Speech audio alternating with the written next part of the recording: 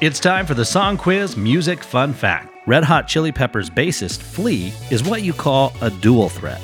Not only is he a legendary bassist of an incredibly successful band, but he's also done pretty well as both an actor and a voice actor. Some of his film credits include Baby Driver, The Big Lebowski, and Back to the Future 2.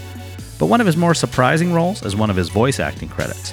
He voiced the role of Donnie Thornberry in the Wild Thornberrys television series as well as the Wild Thornberrys movie. That's your Song Quiz Music Fun Fact.